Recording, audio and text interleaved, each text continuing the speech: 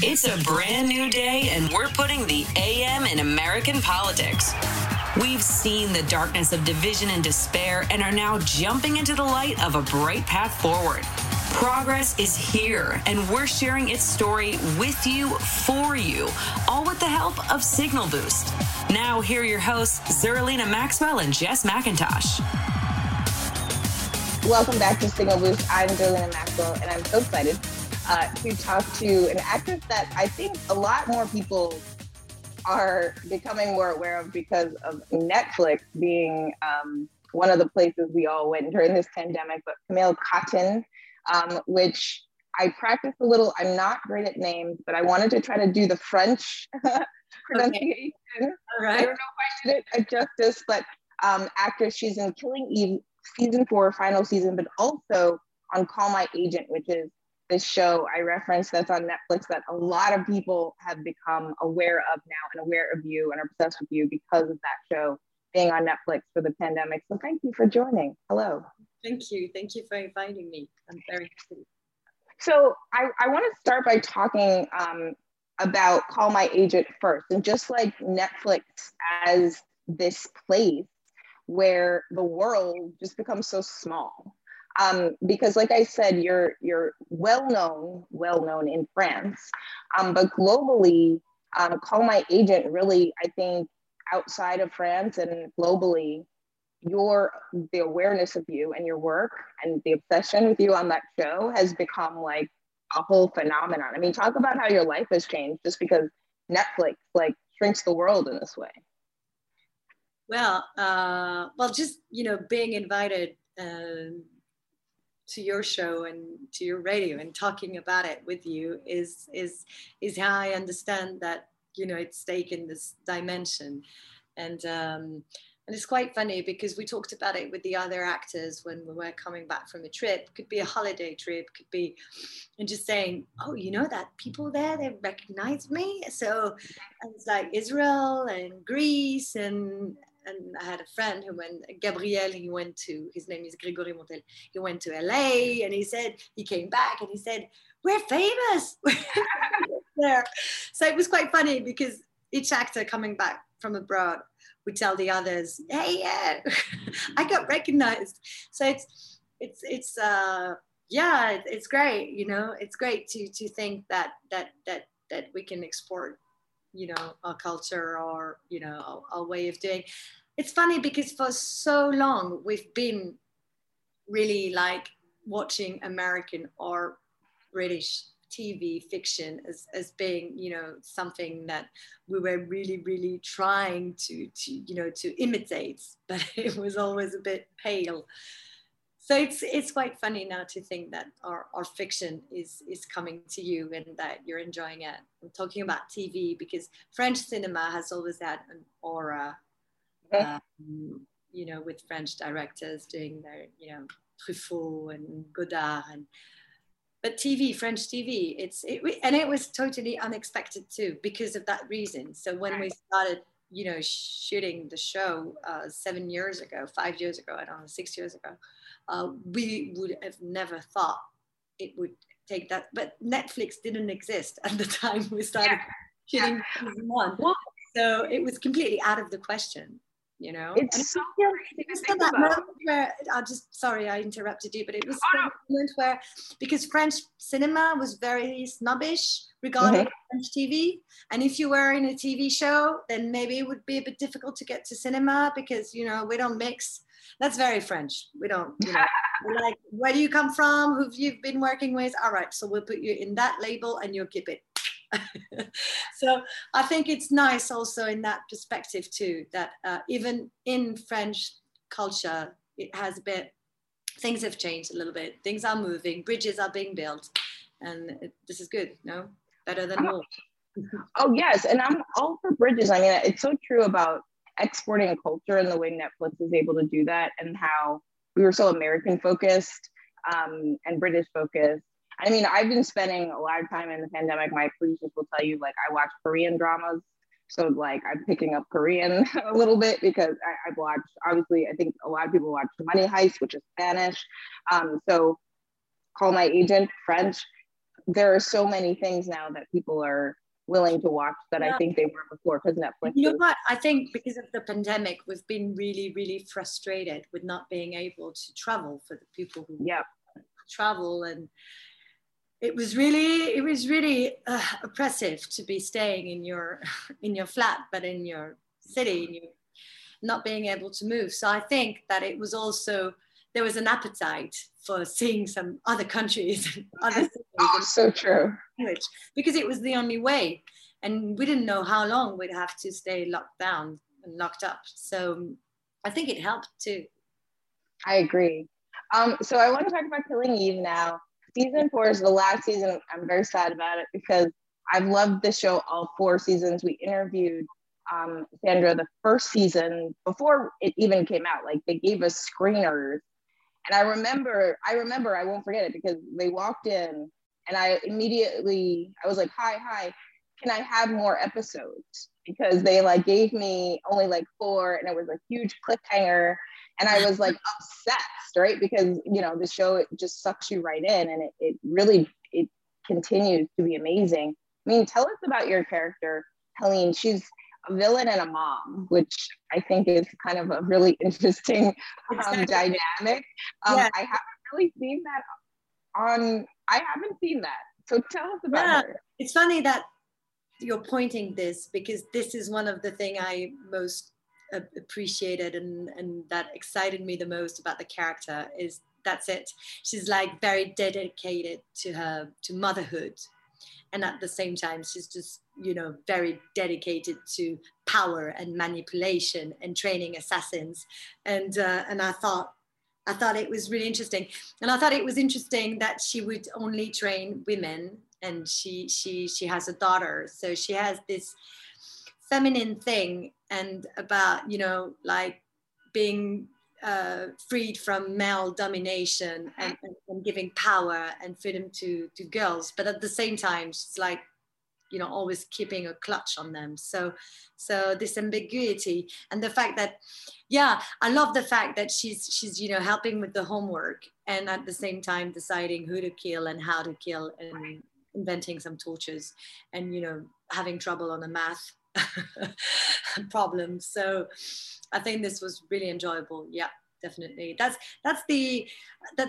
one of the spices of this show, is like the duplicity and always putting things together that seem completely opposite, and to make it coherent. I think that's The other thing about the show that I think makes it stand out, and I think that's why people are still just obsessed with it and excited for season 4, is the feminine energy. And you mentioned that she sort of is like a mom, and she's a daughter, and then she's training women to kill people as, you know, their job. But the show from the beginning has had like the sexual tension, but also just feminine energy. Like, the men are there, but like it's about these women. I mean, do you feel like the show is important for that reason? It's like this space where I think it's really enjoyable because it gives power to women, which is a power that they have. And for a long time, women in fiction were, you know, they needed protection, and that was it. And they were beautiful objects that needed protections, and this is over. So now their self-confidence, their knowledge, their experience, their intelligence is what is interesting. And they're brave women. Some of them are good, some of them are bad, some of them are both. But they're the one taking the decisions and putting it into action. And that, I think there's been a frustration because we haven't had those characters for a long time. So now there's an appetite. And I think, like we were talking about, you know, what's happening at the moment, and the last act of, I mean, there's so many women are fighting for freedom at this very particular moment when we're talking, and it's not entertaining. It's brutal, but it's real. It's real. The bravery of women is real and strong. And so it's good that, again, there's a bridge into fiction, and even if it's, you know, for fun, it's something that exists. here. Absolutely. I mean, one of the other things I read is that, for doing this kind of role, you sort of start to think about the different parts of your own personality. That's one of the things that I read. You said, I mean, what part of you is actually like Helene? Like, which part of your real personality or who you actually are do you lean upon to play a villain? Because I feel like, I have to admit, we all sort of do have a little bit of villain in us. We probably could tap into it more if there weren't like consequences in the world the way they are. But in this show, I feel like, tapping into a piece of who you are to play somebody that's, as you said, so strong on both sides is really compelling. The show enables you to invent a lot of things. There's a lot of mystery, and you can put what you want as an actor in this mystery, because there will be some things that will remain in the shadow and of your imagination. So I think I put a lot of revenge. I've always been fascinated by the revenge movies, especially with, like Thelma and Louise or Kill Bill. They're really like Gloria with Gina Rollins. They really impacted me in my culture, in my pop culture. And so I guess I built Helen and tried to find why she would not, how could I say, nothing would resist her appetite of revenge, and lives didn't matter to achieve her goal. So I tried to give her a strong goal of revenge. And it's always about finding the wound, and where is it, what is it, and what is she trying to heal, and how she authorizes herself, no matter the means, it's the goal that matters. So that's how I built her. Do you ever get lost in these characters? I mean, there was a lot of coverage about the method acting on House of Gucci, and obviously you played the counter point to Lady Gaga, and she wouldn't talk to you really because she wasn't staying in her character. No, she was, she was concentrated. I've met actors who wouldn't talk to me, and they were not method. So she right. No, really. Yeah, I understand. Some actors, there are so many ways of approaching the job. And I think she was even more open to me by being in the method and telling me, sorry, I'm concentrate. So that's why. And she was warmer than some actors, not on Gucci, but that were not in method and really not warm at all. And just hi. And you're like, okay. And it's all right. It's all right. So, but to answer your question, do I get lost? I think a character definitely leaves some things, and it's interesting when you don't know whether what's coming from you is something you built or that was already there. You just did it. So yeah, that's what do you do when that happens? Like, how do you shake it off if you're playing a really, really intense role? How do you shake it off and get the residue off? It never happened to me that I had to fight to make it leave me. And because it has never taken the control of me, and it drifts away softly. And I know that it will never come back, obviously, except for a series. Yeah. If you're playing another season of characters. They're like, oh, you're back.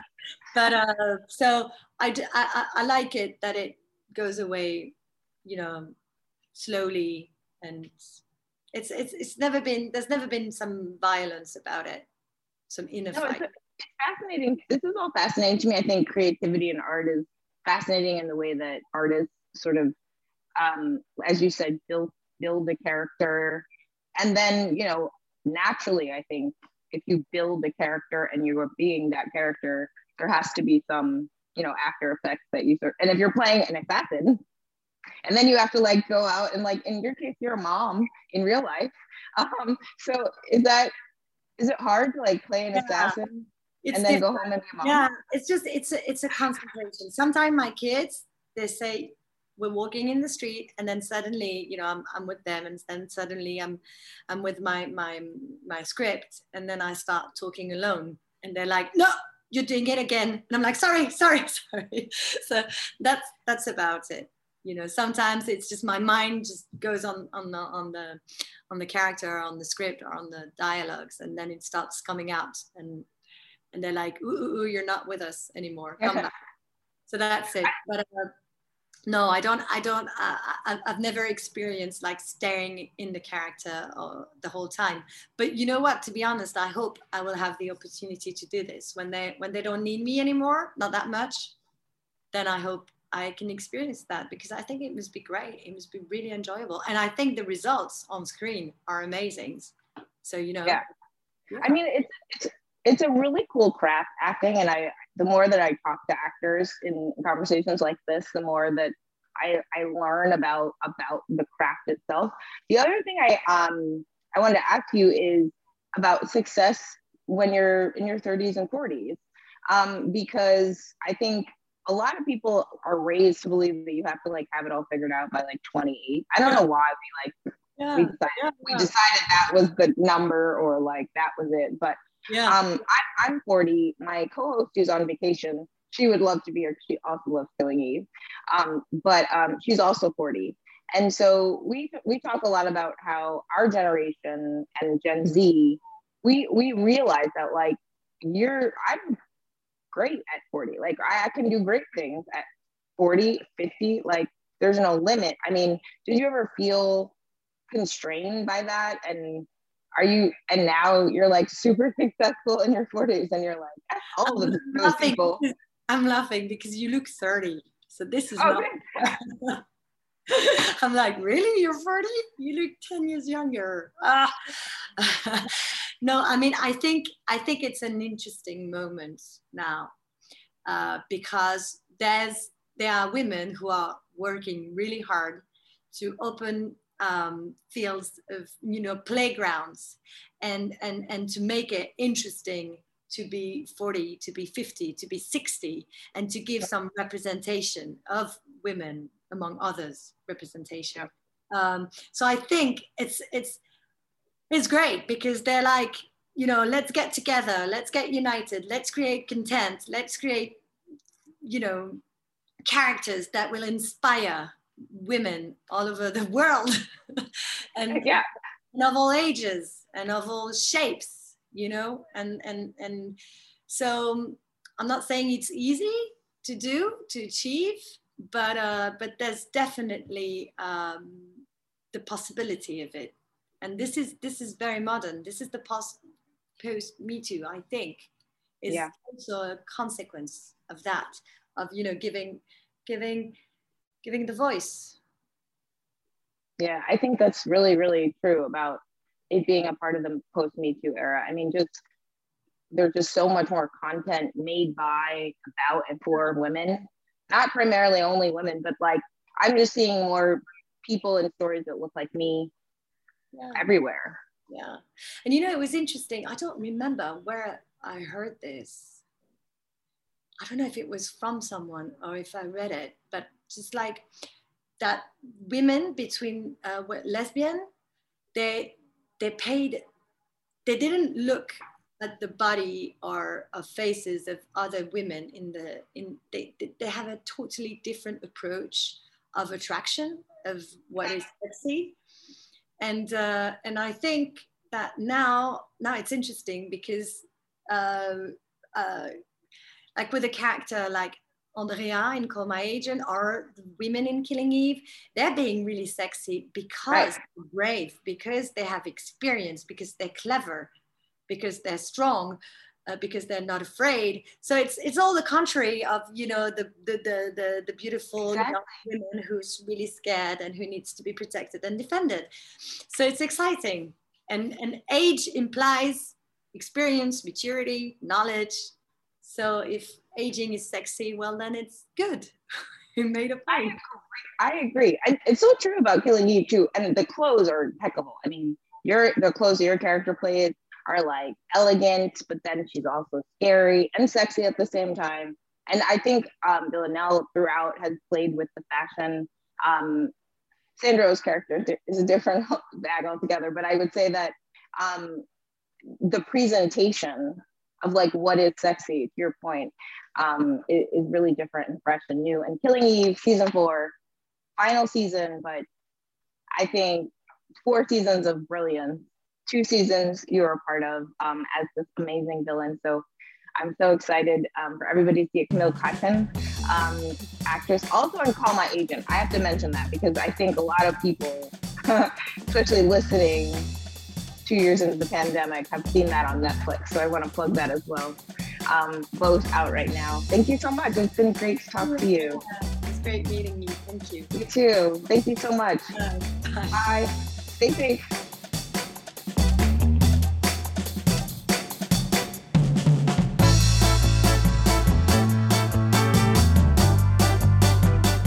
Thanks for listening to the Signal Boost podcast. We'll be back tomorrow with more news.